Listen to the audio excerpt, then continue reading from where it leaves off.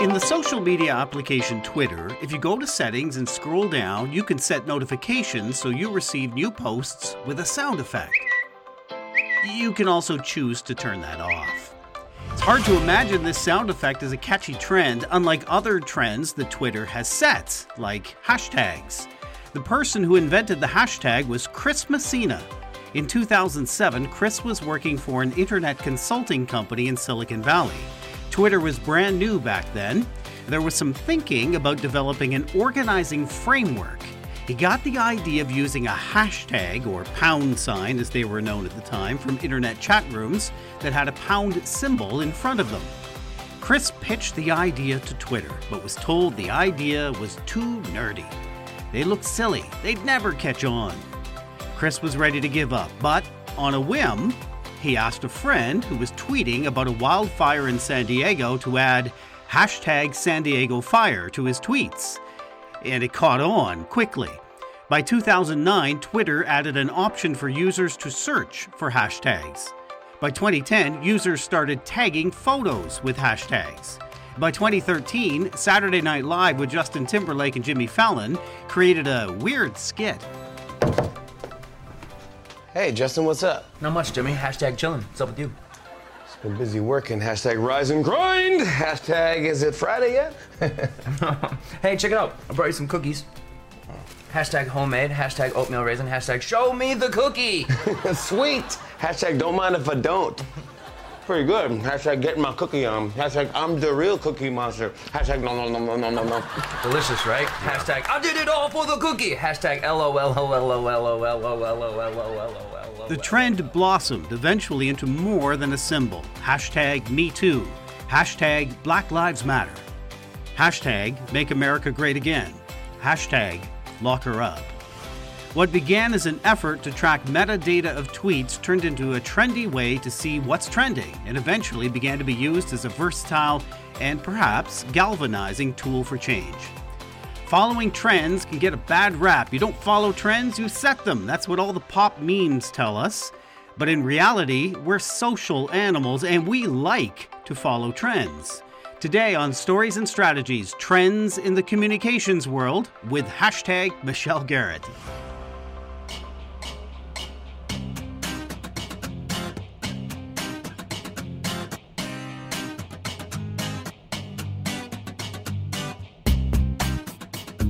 My name is Doug Downs. My guest this week is Michelle Garrett, joining us today from Columbus, Ohio. Hi again, Michelle. Hello, Doug. Great to have you back. And for you, the listener, welcome to Season 3. It's been a bit of space between Season 2 and Season 3. Reason for that, in part COVID, in part some personal health challenges that I had that are still in recovery, but are well underway in recovery. And then just work, which is kind of a good problem when you're overloaded with work. It takes time away from being able to do the podcast, but we're back for Season 3 and fully committed to it. So that's why you've got this strange download suddenly. I know we have quite a few followers. That's why you've got this strange download in your podcast directory today for Season 3. Michelle, you are a public relations consultant and writer. Your articles have been featured in Entrepreneur, Muckrack, Reagan's PR Daily, and more, of course. You're the host of hashtag Freelance Chat on Twitter, a co-host of hashtag PR Lunch Hour on Twitter Spaces, and a frequent speaker at events including Content Marketing World, PRSA, and a lot more. Now, and you were recently ranked as number 3 on the PR Measurement Twitter Influencer Index published by Cometric, and side by side with Ginny Dietrich, who, by the way, is our guest in our next episode. So the two of you will get to hear you side by side here on the podcast. And you were recently named one of the most influential tech PR professionals in the world, 2021, by Propel. Great to have you back, Michelle. Thank you so much for having me, Doug. I always enjoy chatting with you. Likewise. Now, one thing about being a comms pro, Michelle, is the industry is never static. There are always changes, new trends. You've captured many of the developing trends in your December 2021 newsletter. And one of those is this working from home thing.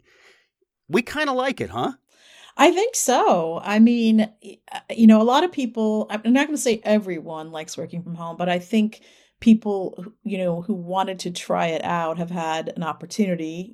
I mean, that's been one side of the pandemic that may be a positive for some people. I know some people are dying to get back to the office, but I think probably more of them are really into the idea that they don't have to get in their car and commute. It saves them time. They are able to manage just their lives better when you have, you're working from home. If you have a good setup, for example, I know, some people kind of struggled with that early on when in the pandemic, but I think that a lot of people now are starting to really see the benefits of working remotely. And I heard a statistic that 1 in 7 jobs posted is now remote, Wow. versus 1 in 67 jobs or something like that. So, And that creates that whole challenge for leaders of leading staff whom they've never met. So the trend will be getting to know people virtually as well. I think so. If you're a strong communicator, it's going to serve you really well. And I think as companies try to attract talent, playing up this idea that they will allow remote work will be a big part of that messaging. Because, I think a lot of folks at least want the option. Maybe they don't want to do it, all day, every day, but they at least want the option to be able to work from home. And I have been working long enough to remember when I had to strike out on my own and become my own boss in order to get that flexibility. So, I mean, I applaud it, and I really hope companies will, stay open to that, even as we move, maybe beyond the pandemic and so forth. Yeah. You and I both work as freelancers. I've seen the benefit of that, not just for me, but actually benefit to clients in particular in so many ways. Expertise. Also, when you hire a freelancer, they just tend to hunker down and get work done in a pretty tight time frame. But it's another growing trend, isn't it?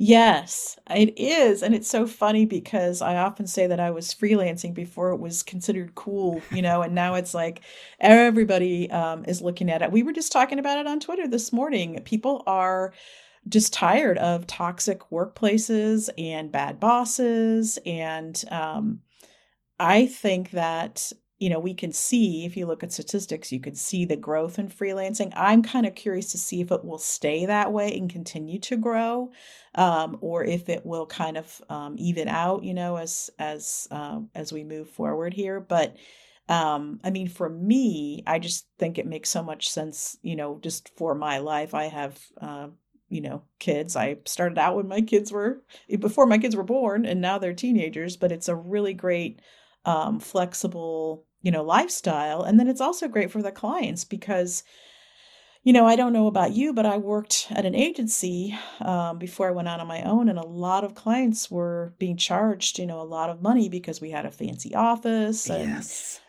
So I just think it makes a lot of sense for both sides. So that's interesting. Do you think the trend will be more toward those agencies that still exist and can do some really good work sometimes, or more toward mom and pop isn't really the right phrase here, but the smaller freelance individual operations, the solopreneurs? Mm-hmm. Well, what I've seen, and I have been a part of some of these teams as well, are freelancers kind of collaborating, coming together to work for clients, like bigger clients, for example. You can put together a team of freelancers and, you can work that on a number of ways. They don't have to subcontract for, one person. You might be able to just go in on a project together. And, that can work for clients too, because I think I never want to say anything, really negative about agencies because there's a need for them, right? I mean, there's a different scenario for which those are probably a better fit. That's right. For bigger companies. And, I used to work for Adobe. I think they probably had 3 agencies or more, at the same time. So, in some cases, you need a big team, and there are things that an agency brings that maybe a team of freelancers may not be able to bring, but I think that gap is closing. I mean, we have access to the same tools and technology now.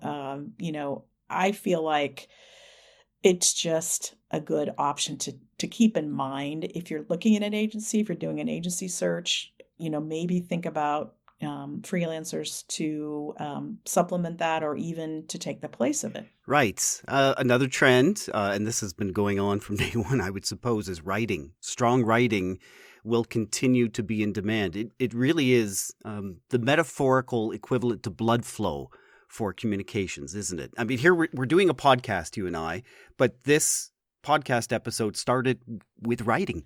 Well, yes, and you do a great job of that, I will say, Doug, as far as preparing. That's what I wrote for you to say. That's good. Yeah, preparing for the podcast. Not everyone does that, so I kudos to you for that. And of course, the strength of your writing comes through in that communication. And to me, writing is a cornerstone of everything communicators do. Good writers can be really hard to find, and I cannot emphasize the importance of it enough for those entering the communications or PR field. I always talk about it when I give talks to college classes, for example, and things like that. I'm always talking about writing, and I know they probably get maybe tired of hearing about it, but it just couldn't be stressed enough, because as much as we do talk about it, if you look at what agencies are hiring for, looking for, employers are looking for, it is continually in the top. The list of the top skills they look for, but the ones that are hardest to find. Seth Godin says that writing is a symptom of thinking. And I really like that, because I feel like if you are able to bring your thoughts to the page, it just helps you work through so many things. And it's really just shows that you are a thinker. And I think that's, every employer would want that. Every client, every employer. Have you worked with comms pros, senior or junior, who they're just not good writers? And were they successful in spite of it, or was that really their Achilles heel? Well, I think yes, I have seen that. It kind of shocks me sometimes. Mm-hmm.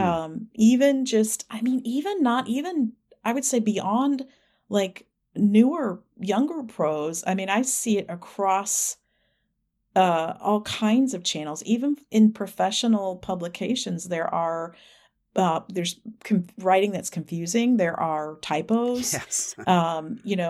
It's really, there's so much more content now. I think that's part of the problem, or part of the issue, is that we see more mistakes because there is more content. But I notice it, and I think another problem there is that they've laid off the copy editors. That's one of the first things I remember when I worked in a corporate job. Even when we had a round of layoffs, we had an editor in the PR department, and she reviewed everything we did, and that was the first person they laid off. And I'm like, that person's really valuable. Like, no matter if you are able to hire strong writers, you still really need somebody to look that copy over and make it better, and catch mistakes, because mm-hmm. mistakes are expensive. They can be, and we've seen like confusing communication. We've seen the issues that it causes. I think, not to keep talking about the pandemic, but, I know here in the United States, the CDC is getting a lot of,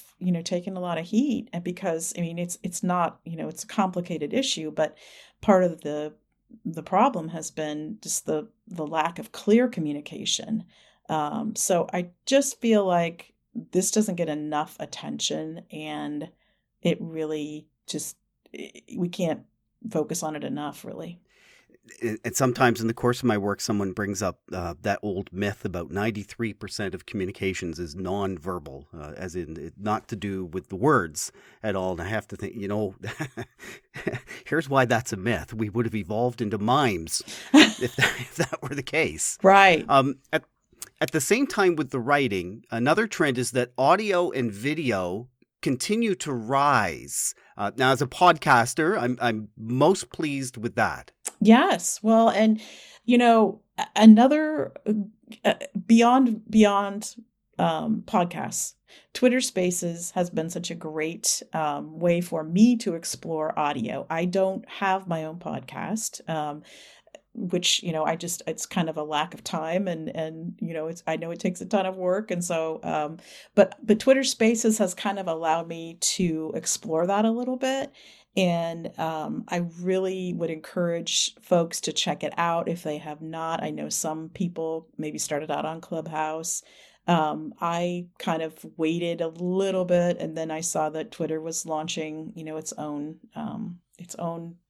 Clubhouse-like feature with Spaces. And so that's kind of where I, jumped on board.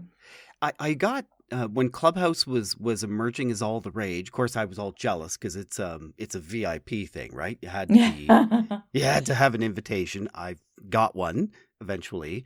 I was excited because I'm really pro audio, obviously, and I spent first few hours I enjoyed it. Hey, there's a lot of audio there, and within a week or so, I must say, and this is just my experience, I was bored with Clubhouse. Mm-hmm. I haven't dabbled with Twitter Spaces yet.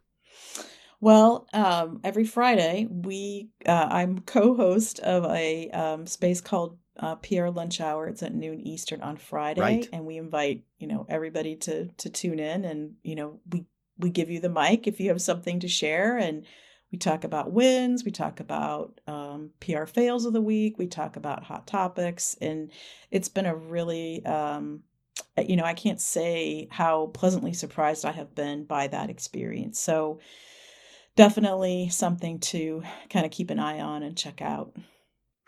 Why audio? Why are we attracted to audio? Is it because we're simply inundated with writing, newsletters, blogs, websites, my God, emails? Yeah, I mean, a lot of people, I think, enjoy listening or watching. I am a reader. And so personally, I prefer to read, and that is my go-to, but I know that I am probably in the minority. And, I feel like there is a lot on both, of all the content, of written, audio, video, there's a lot. So I still feel like to stand out in any, platform, you kind of have to have those unique opinions that you share, and you have to be able to start conversations and be able to contribute to conversations. And that's kind of the secret sauce. Mm-hmm. And for clients, I just really suggest that they do some research before they invest their time or budget into any channel, because otherwise they're just kind of like throwing spaghetti at the wall. They're just going to see what sticks. And that's, I guess it could work if you get lucky, but it could also waste a lot of your time and money if you haven't really done your research. Right. And then video, it's not actually a news story. It's just so captivating. It really is trying to harness a lot of my senses at the same time. Yes. Yes. Yeah. And I get bored after maybe a minute if it's not really, really good. Yeah, I feel like, we look at TikTok and see, the short videos, yes. Of course, are very, very popular. And that platform has risen very quickly to the top of the heap there. But, for example, I worked briefly with a client who had launched a podcast, but they didn't really do any research to understand what their objectives were, what their audience was looking for. They just thought, oh, everybody's doing a podcast, so let's just do a podcast. And of course, it's expensive. They paid to have it professionally produced. And this, I kind of found, I was brought in after the fact. And so I was kind of like, wow, okay. I don't know, we'll have to see how this works out. But I think it was clear that it was not well thought out. And that's just the point that I would make, is that even with TikTok, I don't think everybody needs to hop on TikTok either. So right. just think about it and do your research and focus. I mean, for heaven's sakes, don't try to do every single thing on every single platform. I think that's, where a lot of businesses fall down, especially small businesses. I see that with my clients, and it's just hard to do it all and do it really well. Crisis communications. I guess March 2020, all of a sudden, every PR pro around the world hung a shingle as a crisis expert. Everybody seemed to know a lot about it, but the main message was you got to be prepared. There was a lot of that talk. We're 2 years into this now. Isn't that amazing? Mm-hmm. We're 2 years into this chapter of the Earth's life. And are we living up to that promise? Are companies going, or are they building and planning for crisis communications as we all said we would back in March 2020? I think that was a big wake-up call, right? Yeah. Because I remember, before that, going into meetings that were, I'd be talking to a prospective client about, a product launch or PR effort of some kind, and I would kind of, in the course of the meeting, mention, crisis communications. Do you have a plan? Have you thought about it? And they would look at me like, why? Why would we? Like they were confused about why they would need one. And I think now we see every business really needs to have at least a basic crisis communications plan in place. Like who would be the team that would be, called immediately to talk through it. You need somebody from PR, you need somebody from legal, of course you're going to have the C-suite involved, you're going to have HR, you need to have the basics at least thought out, and then you need to revisit that every so often to make sure that based on whatever the current circumstances are, that you have that up to date, and like if people have left, or just need to have all the updated information, phone numbers, email, whatever it needs to be in there, because if you don't and you're left kind of like in the lurch there, it can really be detrimental if you're not ready to react and respond. And we just know that every company has been affected by the pandemic, for example. So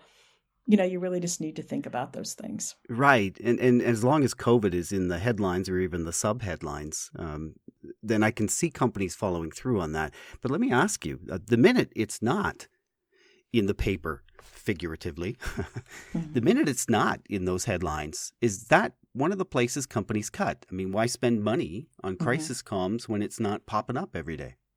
That's a good point. In my for my business, I don't, count on that piece of it to, pay the bills necessarily. To me, it's usually an add-on, because if a client gets in touch with me and they're already in a crisis situation, that's a whole different story. That's a different can of worms. So I feel like, it'll be interesting to see what they do, but I do think that this has really put an emphasis on it. And I mean, even looking at like issues like inflation or the supply chain, I mean, that's created some crises for businesses that were not expecting it. I have clients in the manufacturing sector, for example, to produce products for customers, they need stuff. They are affected by the supply chain slowdowns or bottlenecks, or whatever you want to call it.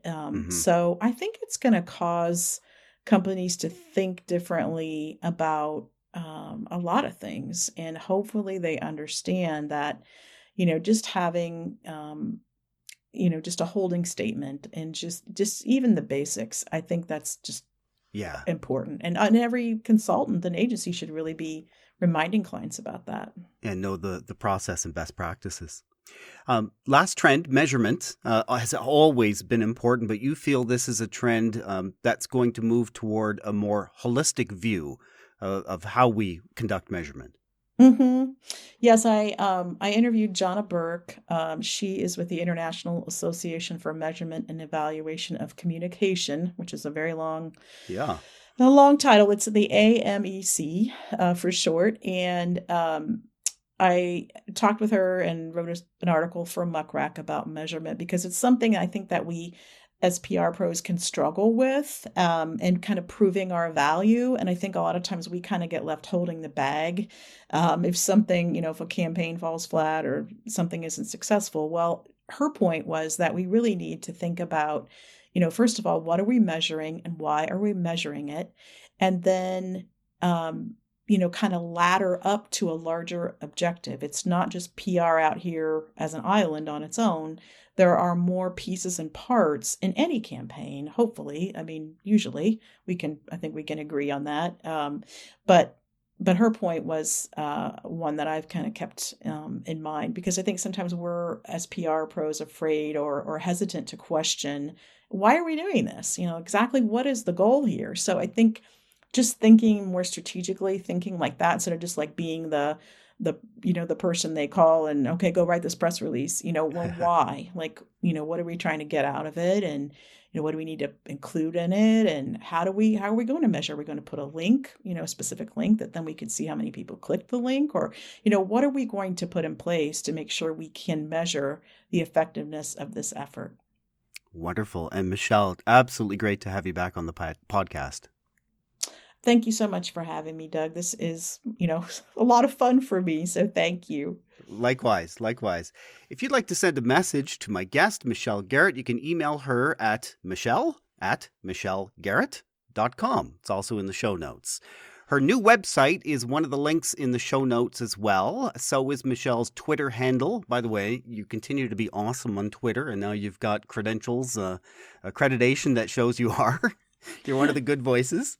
You can also participate in hashtag freelance chat, which you host, Michelle, as well as co-host of hashtag PR lunch hour. Those hashtag chats, what do I call them? They're becoming that's another trend, isn't it? It really is. I hope that people aren't sleeping on Twitter. I see more people kind of catching on to Twitter. And I think if you're in PR, you don't really have a good excuse not to at least check it out, because there are a lot of reporters on there. That's the reason I first, started to, participate in Twitter, but it's become a lot more than that. So, yes. Absolutely. Stories and Strategies is a co-production of JGR Communications and Podcasts That Pop. We're hoping you might leave a rating for this podcast on either Apple or Spotify. Reviews are also very welcome, and you can connect with us on Twitter at comms_podcast. We're also on Instagram. More than anything else, if you liked this episode, would you do us a favor and tell just one friend? Thanks for listening.